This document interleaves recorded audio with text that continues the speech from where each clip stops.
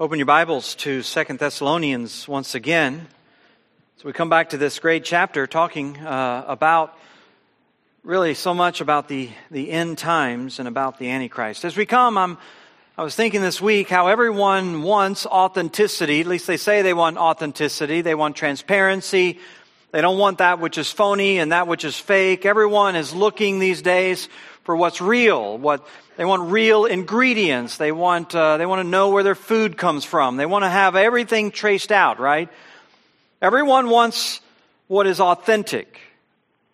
They're so intent on getting that which is authentic, they'll go to almost any measure. You know, they have these T-shirts that look like 100 years old, right? They're kind of designed with these old logos and this worn out wash because everyone wants to have this look of being sort of raw and real. We used to have those shirts because we actually wore them for a decade, but now people go buy them so that they can have the appearance of looking like someone who doesn't really care about their clothing, but they care a lot, right? They go to great lengths to find just the right kind of pants and just the right kind of clothing with all the holes and all the stuff in it so they can have this certain appearance like they don't really care. Well, I was thinking about this week as we're talking about this man that Paul's describing as the man of lawlessness, who is the ultimate fraud. He's the ultimate phony one. The ultimate one who lacks authenticity, but he goes to such great lengths in persuading people that he is the genuine deal, that he is the one that they need to follow. We call him, even though Paul doesn't refer to him here, we call him the Antichrist, because that's the way that John refers to him. Paul never calls him that, but John uses that phrase or uses that name, and so we pick it up to refer to him, even though Paul uses terms like the man of lawlessness, the son of destruction, the lawless one. We know who he's talking about. He's talking about this fake Christ, this anti-Christ, this counterfeit Christ. He's the one who presents himself, we read in verse 5, he presents himself as an object of worship. He opposes God and everything that is called God, and then he wants to replace God. And so he has this moment where he goes into the temple in Jerusalem and he sets himself up in the temple so that people worship him instead of worshiping Christ. In every way, he mimics Christ. He has his own day, his own parousia. Down in verse 9, Paul calls it a parousia. It's the word that we use to refer to the coming of Christ. But here he has his coming. He has a revelation, Paul talks about. Just like Christ will be revealed from heaven, so he's going to be revealed. He even has his own message, which Paul calls the lie that he wants people to believe. A message as sure as Christ has a message. Even in verse 9, he has signs and wonders, just like Christ has signs and wonders. In Revelation, we even see he has a resurrection, like Christ had a resurrection. In so many ways, he is the phony, he is the counterfeit Christ. He's the Antichrist. He presents himself as God, as the object of worship, but he is a fake. He's a phony. And yet so many people are so eager to believe in him. They're so eager to follow him, even though he's nothing really of what he says that he is.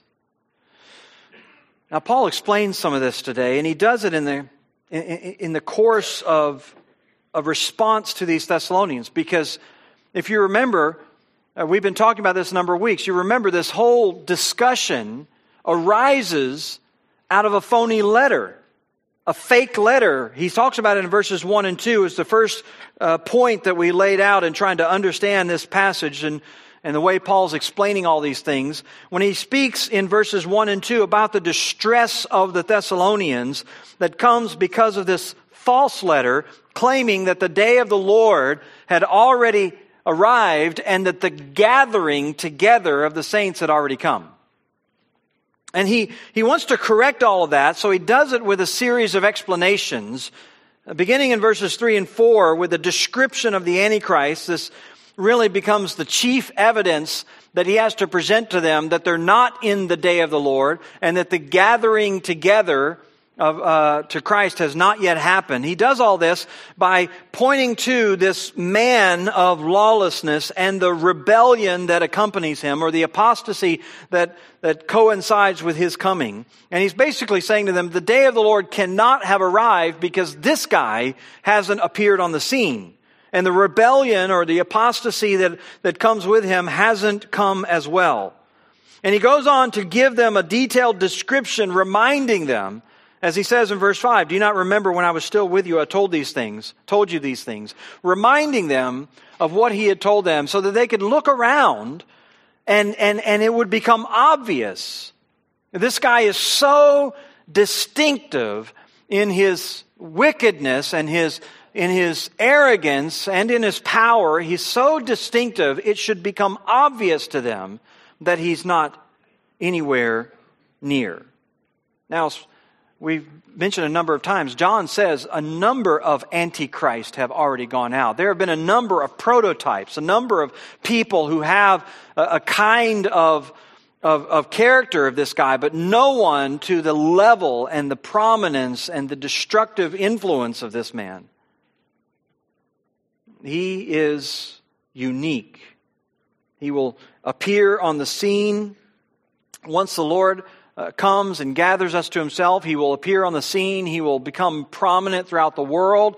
He will raise up to a status unlike any other, making himself a leader of the entire world, making treaties with every nation until midway through a 7-year tribulation period. He does exactly what Paul speaks of here, what Jesus speaks of, what John speaks of. He goes into the temple in Jerusalem and he desecrates the temple. He establishes himself as the abomination of desolation, although obviously he doesn't call himself that, but he desecrates the temple.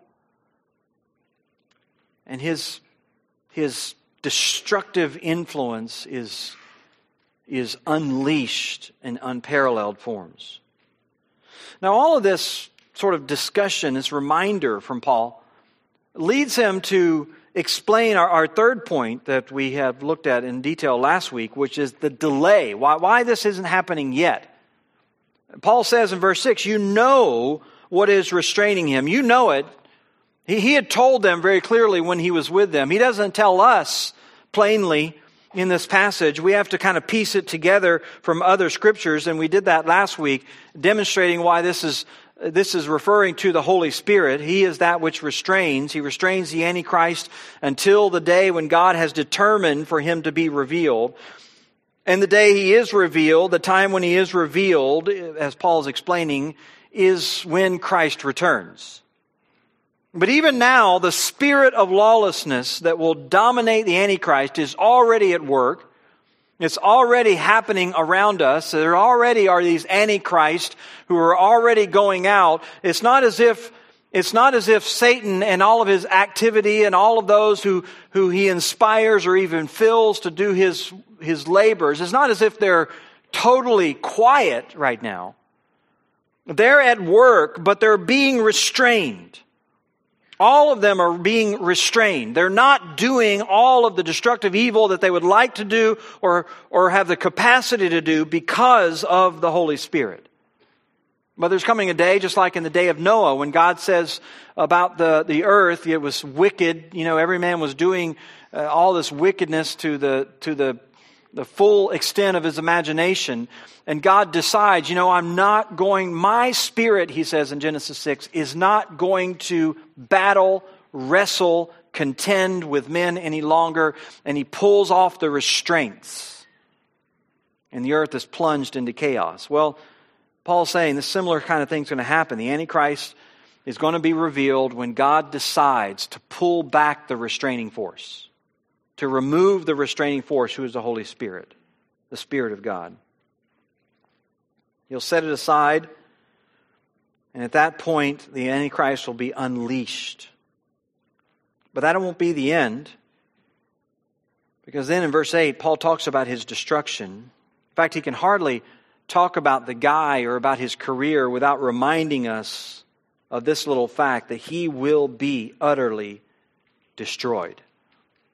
He doesn't even want to, he wants to talk about his power. He wants to remind them of just how powerful this guy is. But he doesn't want to do it without also reminding us very quickly that no matter how powerful he is, and by the way, no matter how powerful the destructive forces of wickedness are even now, the mystery of lawlessness that's at work even now, no matter how strong and how powerful it is nothing compared to God's power, which is Paul's point here. That this guy, whether he's in the future, the man of lawlessness, or right now, the mystery of lawlessness, it doesn't matter. There's a sovereign power of Christ that is going to destroy it all. And so he tells them this. He tells them this. In verse 8, then the lawlessness will be revealed, whom the Lord Jesus will kill with the breath of his mouth and bring to nothing by the appearance of his coming. He will obliterate him, annihilate him, bring him to nothing. The one who goes in, who opposes in verses 3 and 4 every form of religion, who sets himself up in the temple as the object of worship and convinces the entire world to follow him in that way. He literally is idolized in every corner of the globe by virtually every person in the world. He will be truly seen as the hero. He will be adored with the greatest admiration of all time. And while he even works out his destructive and vile agenda, killing and destroying and doing his own annihilating work, while all that is going on, when he is at the peak of his power and seeming most triumphant, Paul says the Lord Jesus will appear and will kill him with the breath of his mouth and bring him to nothing by the appearance of his coming. Very interesting language. He will slaughter him, he will destroy him, he will kill him, he will eradicate him, and he will do it by the breath of his mouth. There are a couple ways that people understand that. Some people think that he's just literally talking about like a breath. Literally, that he would just blow him away. Other people explain it as a command. That this is a command of the Lord, and by his authority, he is condemned. We certainly know the commandment of the Lord is a powerful thing. Psalm 33, by the word of the Lord, the heavens were made, and by the breath of his mouth, all their host. And so everything we see around us, every magnificent hill and beautiful lake and ocean and everything in the skies that are in their orbits around all the various celestial bodies, all that stuff was created by the breath of God, or by the Word of God. So we know that the Word of God is a powerful thing. And if this is what he's talking about here, this expression implies, just like it does with creation, that God eradicates this guy with such ease, with so much ease. No difficulty at all. He doesn't have to lift a finger. There is no drawn-out conflict, no fierce battle. He just appears and he speaks, and this man who held sway over the entire world is gone. According to the Old Testament, the breath of God is a fierce weapon. Isaiah 30 describes the Lord coming and rising from afar. It says his lips are full of fury, and his tongue is like a devouring fire. His breath like an overflowing stream that reaches up to the neck, to sift the nations with the sieve of destruction, to place on the jaws of the people a bridle that leads astray. This is the word of the Lord. The power of just his voice.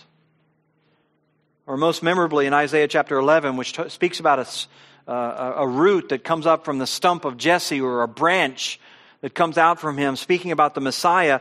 And it says, with righteousness he will judge the poor and decide with equity for the meek of the earth. He will strike the earth with the rod of his mouth, and with the breath of his lips he will slay all the wicked. Revelation also pictures Christ in that same kind of way. So here he is, the Antichrist, at the height of his power, the preeminence of everything he was setting out to achieve. When he seems most invincible, he will meet his sudden end, and it will all happen at the appearing of the Lord's coming. You just have this, it's not just his coming, but it's the first appearance of it. The first frame, if you will, of the entire sequence of what happens. Epiphaneia is the word. He just appears and he speaks and everything falls in line and falls in order. This is different from verse 1 when Paul talked about our gathering, our episunagoges. That's what the Thessalonians were all worried about. They were worried about this gathering, but Paul's not talking about the gathering here. He's talking about the defeat of the evil one. He's talking about the defeat of the Antichrist. I mean, once the Antichrist is defeated, there's no more concern, right? You're not worried anymore if he's gone.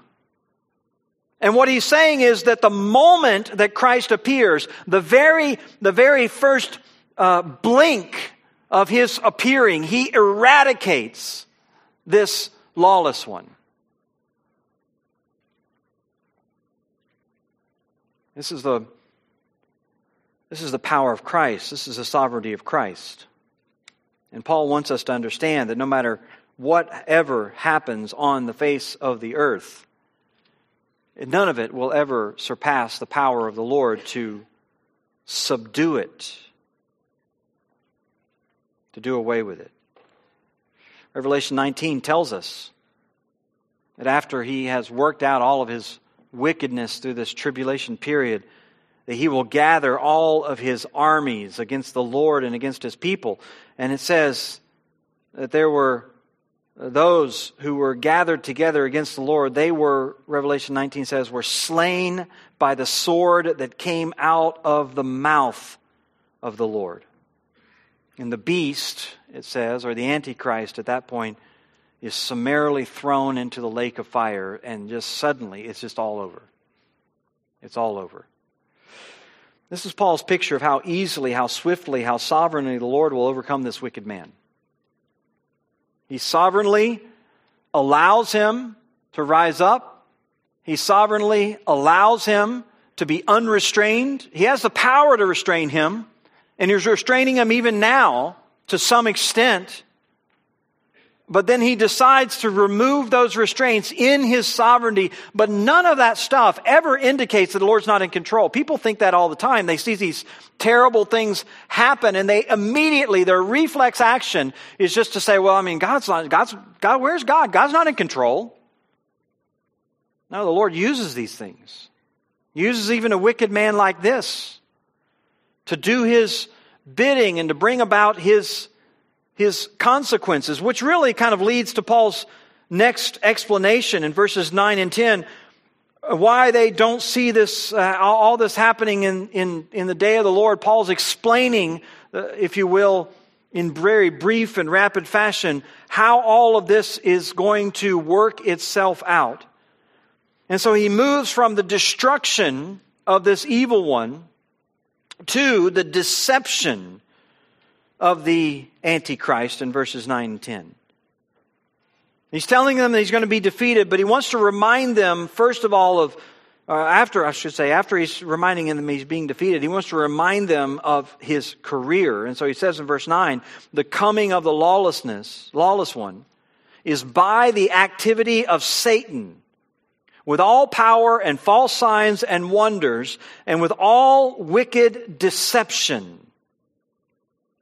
I mean, this guy comes with superhuman power. He will be superhuman, satanically endowed power. His activity, he says, is by the power of Satan. I mean, you have these people who are fascinated these days by supernatural powers. You have these people who are fascinated by witches and warlocks and all this imaginary stuff. Well, this guy is going to come and he's going to have real power, satanic power behind him. He's going to be doing things that you can only see on a movie screen right now. He'll perform, Paul says, signs and wonders. In fact, he describes them here, first of all, as signs, power, dunamis, or mighty works, which talks about the inherent power of these things. And then he calls them signs, which means that they're pointing to something. They're trying to validate this guy. They're trying to stir up some credibility for this guy. And then he calls them wonders, which speaks to the response of the people, the astonishment of the people who see it. All of this, first of all, the power, they're mighty, the purpose, they give credibility to the guy, and then their effect, they leave people with a sense of awe and wonder. This guy is going to be looked at like a hero, like a supernatural hero. By the way, if you're just a little bit familiar with the book of Acts, you recognize these words, signs and wonders and miracles, because they're the same three words that Paul used in Acts 2:22 to describe Christ. Jesus Christ came with power and signs and wonders, the same mighty works, the same signs to validate Him, the same kind of amazement left in the hearts and minds of people who saw Him. But this guy, he's a counterfeit. He's a fake.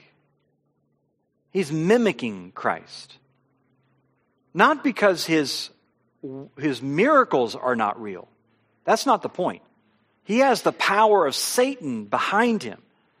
The miracles themselves are real. What makes him a fake is where he is leading people.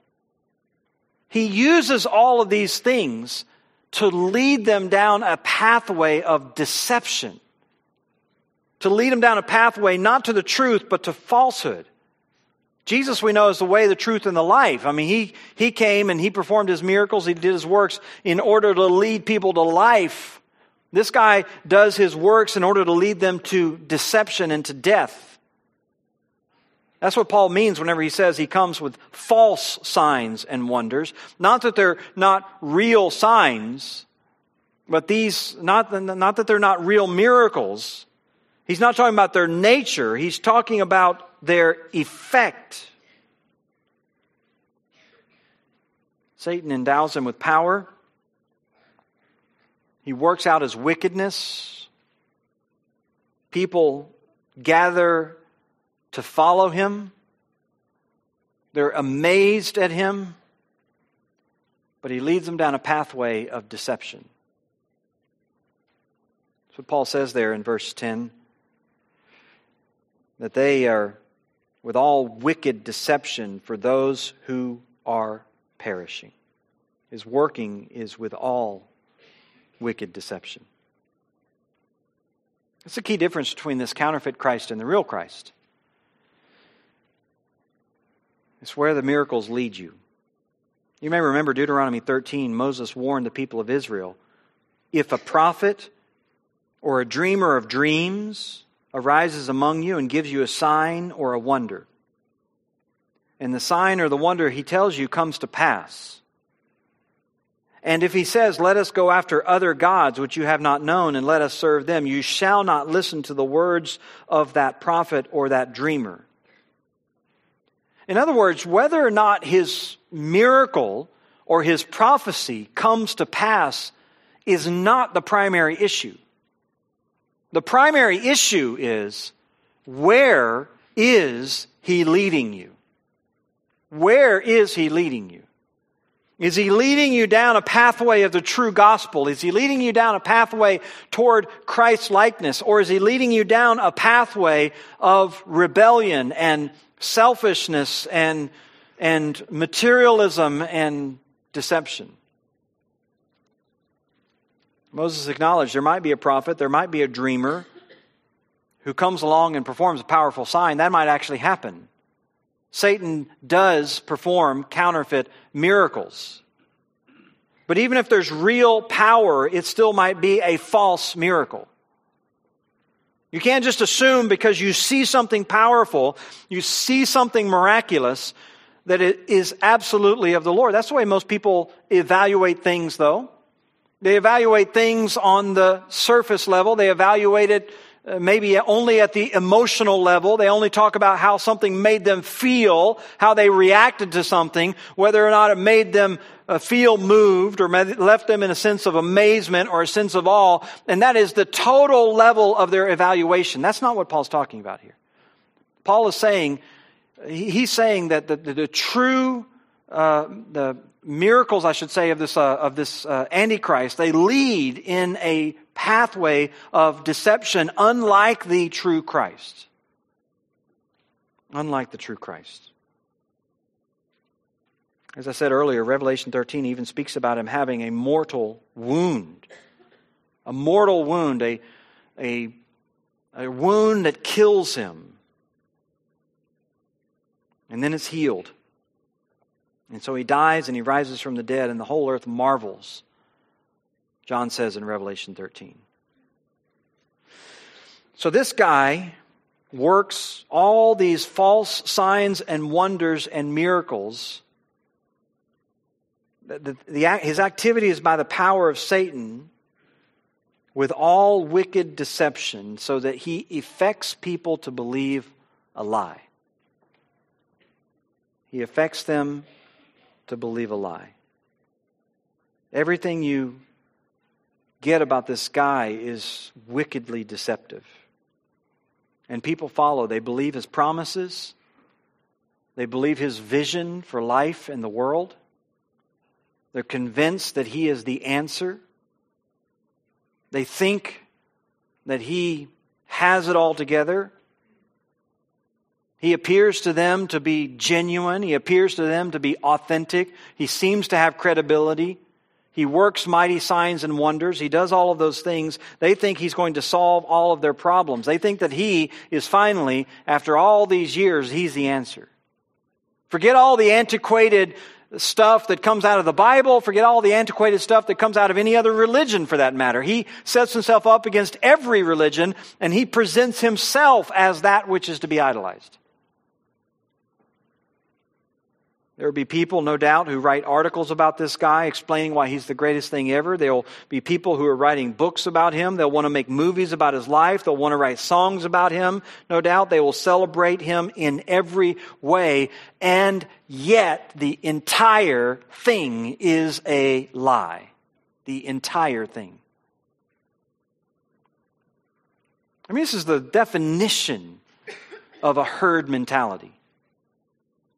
We see it all around us. We see even now this kind of wickedness happening. We see already what Paul calls the mystery of lawlessness at work. What's going to be epitomized in this guy is already among us. You see it, people sort of jump on all the time, these fads and these waves, and they think that it's going to be the solution. It is the newest thing, and it's the best thing, and they get all jazzed up about it. It's got all the answers. Forget about all the old ways. Forget about all the traditional ways. This is it, and it's all a deception.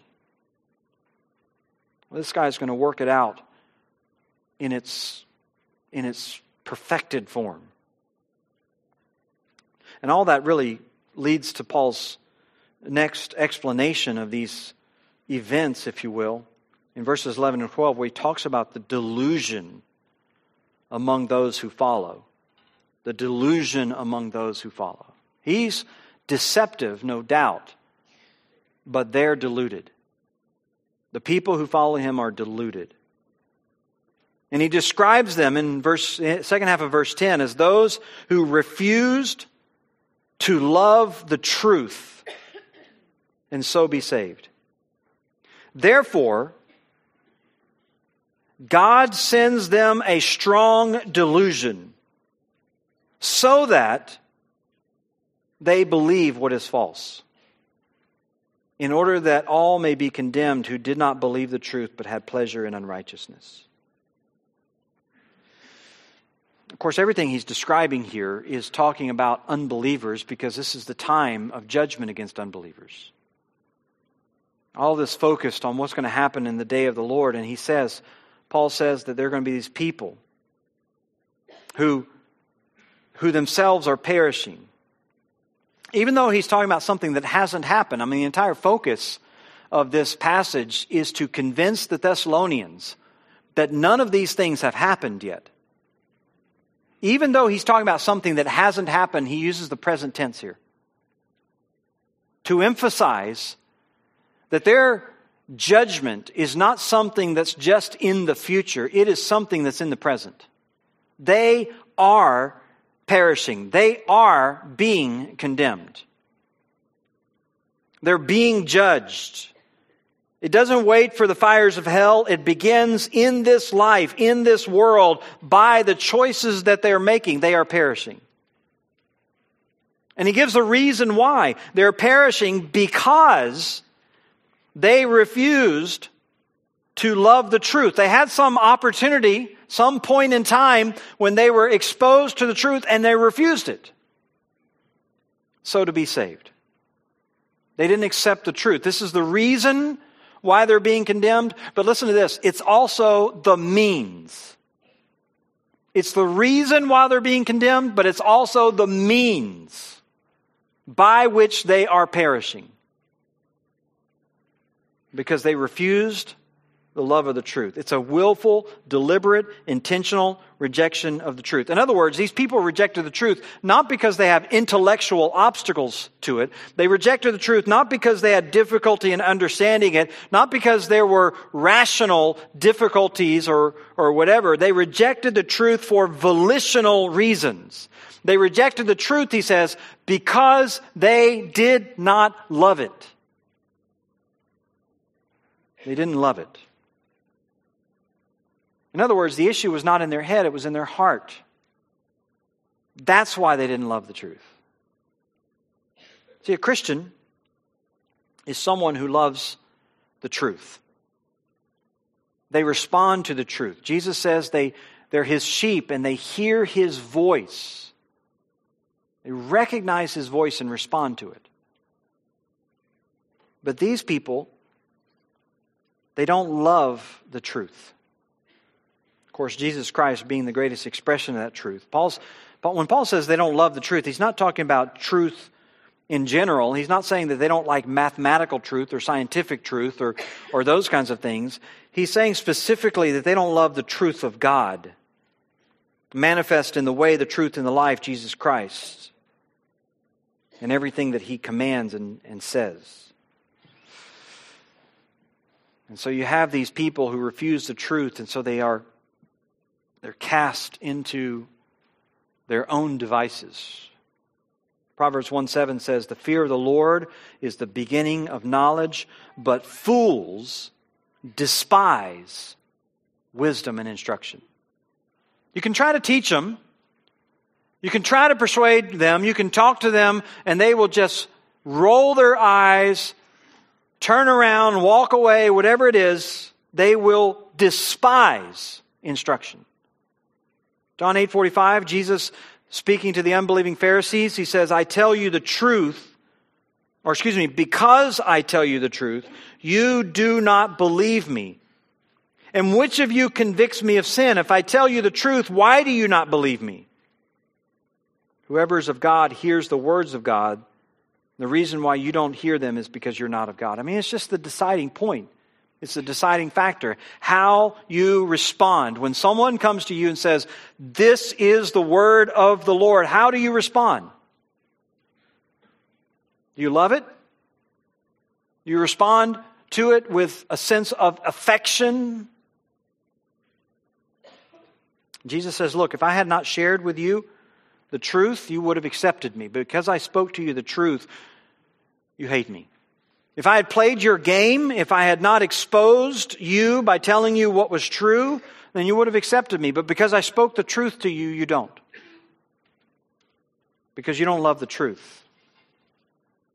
Jesus explained it in John 3. He says, this is the judgment, that light came into the world and people loved darkness rather than light because their works are evil.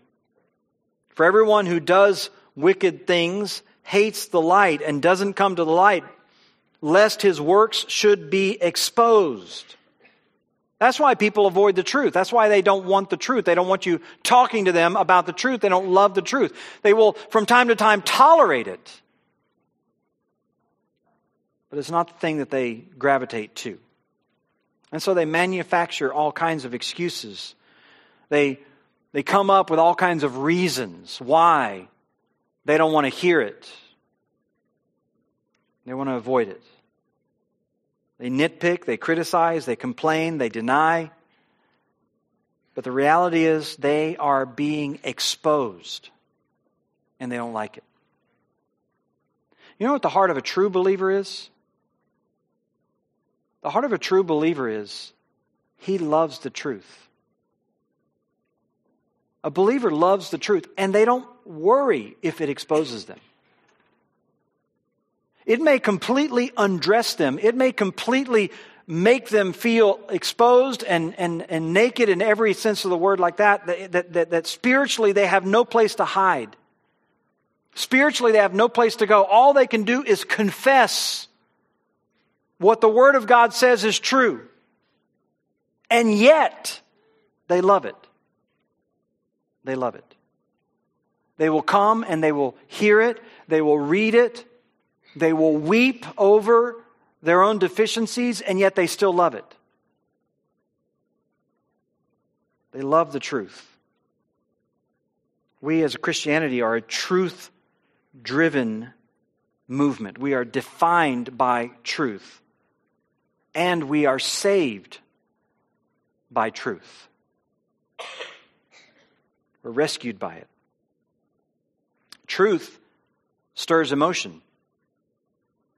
Truth stirs emotion. You develop a love for the truth. And then when you hear the truth, it stirs you. It moves you. Everyone's trying to manufacture emotion. In churches and in every other way, they're trying to manufacture these environments that move people by anything but the truth. I'm not against good quality aesthetics and comfortable seats and all those other things that make people ready to engage in whatever the environment is. But I understand that at the heart and at the core of what moves people is truth. But for some people, they hate it. They reject it. They refuse the love of the truth so as to be saved. And that's their problem. And they're condemned for it. But at the same time, they suffer the consequences of it. You see in verse 11, therefore, because they refuse to love the truth, what happens? Therefore, God sends them a strong delusion so that they believe what is false. This is an explanation of God's judgment. And what he's saying is that because of their rejection, their refusal to love the truth, God sends them this delusion. And what is the result of the delusion that God sends? They believe what is false. So because they refuse to love the truth, God causes them to believe what is false. It's an act of judgment. It's part of their condemnation. People struggle with this. They can't reconcile in their minds when it comes to God. They can't believe that He would actually cause people to be deluded, to believe what is false. Or literally, as Paul says, to believe the lie. The lie here being the lie that the Antichrist is trying to spread. But they are plunged, because of God's deluding influence, they are plunged headlong more and more into the lie to their own destruction. This is what we sometimes call judicial hardening or judicial blinding. And Scripture speaks about it again and again and again. I mean, we all remember Pharaoh, right? Who refused to listen to the Lord. And we read in the book of Exodus, Pharaoh hardened his heart. Pharaoh hardened his heart. Pharaoh hardened his heart. And then suddenly in Exodus 9, you read, God hardened Pharaoh's heart. So that there was no turning around at that point. There was no turning back. He rejected God, and then God sealed him on the path from which he could no longer return. And he was plunged into greater and greater destruction. He actually reached the point where he not only destroyed himself, but so many people who followed him into the Red Sea because of the hardness of his heart. Isaiah chapter 6, the Lord calls Isaiah, and Isaiah responds, "Here am I, send me." And the Lord says to him in Isaiah 6:8, "Go and say to this people, keep on hearing but do not understand. Keep on seeing but do not perceive.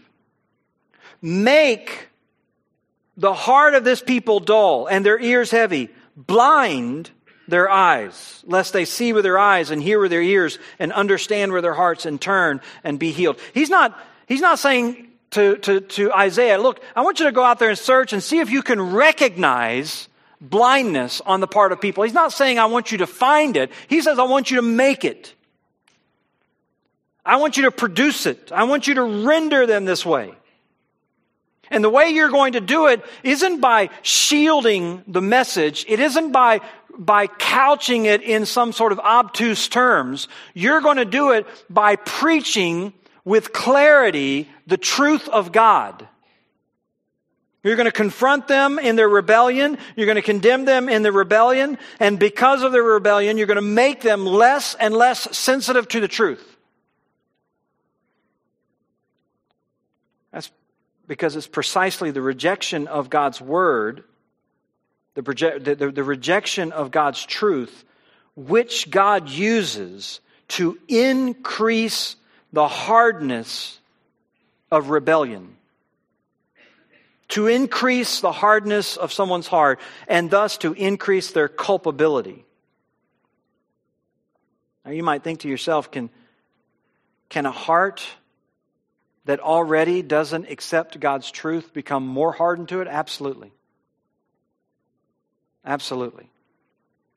It can become hardened to His truth. It can become hardened to all kinds of truth. It happens when someone is confronted with a clear proclamation of the truth, and their conscience, their rebellious heart hardens itself so that truth doesn't penetrate, that truth doesn't enter into their heart.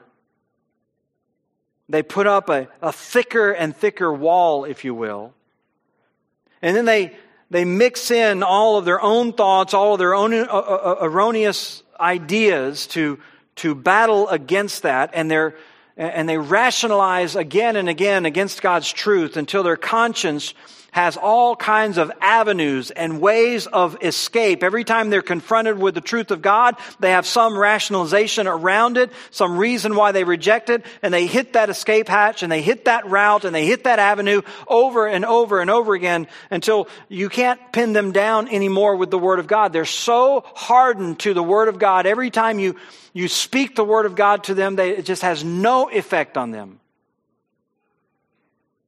And as you proclaim the word with greater and greater clarity, the rebellious heart trains themselves more and more to ignore their conscience until their conscience is hardened. It's not an overnight process. That's why people are deceived by it all the time. They can be in church every week and this be happening. But it comes to an end when they are numb to the truth. Numb. And you meet these people and their attitude is, I've heard it all before. Oh, yeah, I heard all that. Yeah, someone said that to me once. My parents told me that. My wife told me that. My husband told me that. And they're hardened. Paul says this is what happens. Just like it happened in the days of Isaiah, just like it happened in the days of Pharaoh, God sends them a strong delusion so that they begin to believe what is false. They believe the lie. And they're all condemned. And they're condemned why? Because they didn't love the truth but had pleasure in unrighteousness. See, God didn't initiate this thing. He's just hardening them in the pathway they've already taken. He's performing an act of judgment against them, even now. And as they reject the truth, they suffer the consequences of their choices over and over and over again. That's why Paul says, not that they will perish, but that they are perishing. Their life is withering. Their life is falling apart because they have hardened their heart against the truth of God. I hope you're not at that place. I hope if you're here this morning, I hope that you're not among those who are perishing because you have refused God's truth. Because you're now hardening your heart. I hope you're not there because you might find that God will harden it even more. That you might think you can keep it under control right now, that you can kind of pick and choose, and you can be good when you need to be good, and you can be whatever you want to be whenever you want to be it. You might think that you're in control right now, but you might reach a point where God hardens you. And whatever little bit of chaos has come into your life right now because you have ignored and refused the truth of God is nothing compared to what is in store. You want to talk about condemnation? You want to talk about perishing even while you're still alive? God does it. You reject the truth so many times, you get to the place where you can't even distinguish truth from error any longer, and you are defenseless, and you are exposed, and you are helpless against the lies of the enemy and the lies of Satan, and he devours you. Those at the end are like this. They're perishing. God's judgment is taking place. That's why it's called the day of the Lord. It's not that they have been thrown in the lake of fire right at that moment, but they are perishing nonetheless because they are following the pathway of this deceptive leader. They are being plunged further and further into his lie. They are rejecting truth outright. They can no longer distinguish good from bad at all. They're making choices day in and day out that are destroying their lives and destroying their happiness and destroying their soul. They're doing it, and yet God has sent them a deluding influence, so they do it all the more. I hope you're not there. I hope you're not there. I hope you aren't the person who shows up at a place like this and politely sits and listens to the preacher, but you're thinking in your heart, I don't believe in that stuff. I don't believe in that kind of God. I don't believe in that kind of a devil. I don't believe in that kind of a truth. I don't believe in that kind of a gospel. I don't believe in all that stuff.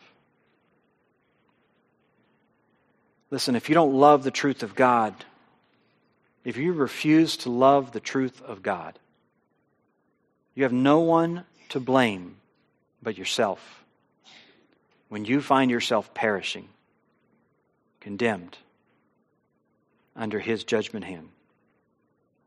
That's not our prayer, certainly. Our prayer is that you'll be saved. This is the beauty, is that by the love of the truth, you're saved. That's what Paul says. People love the truth so as to be saved. And all you have to do is confess it.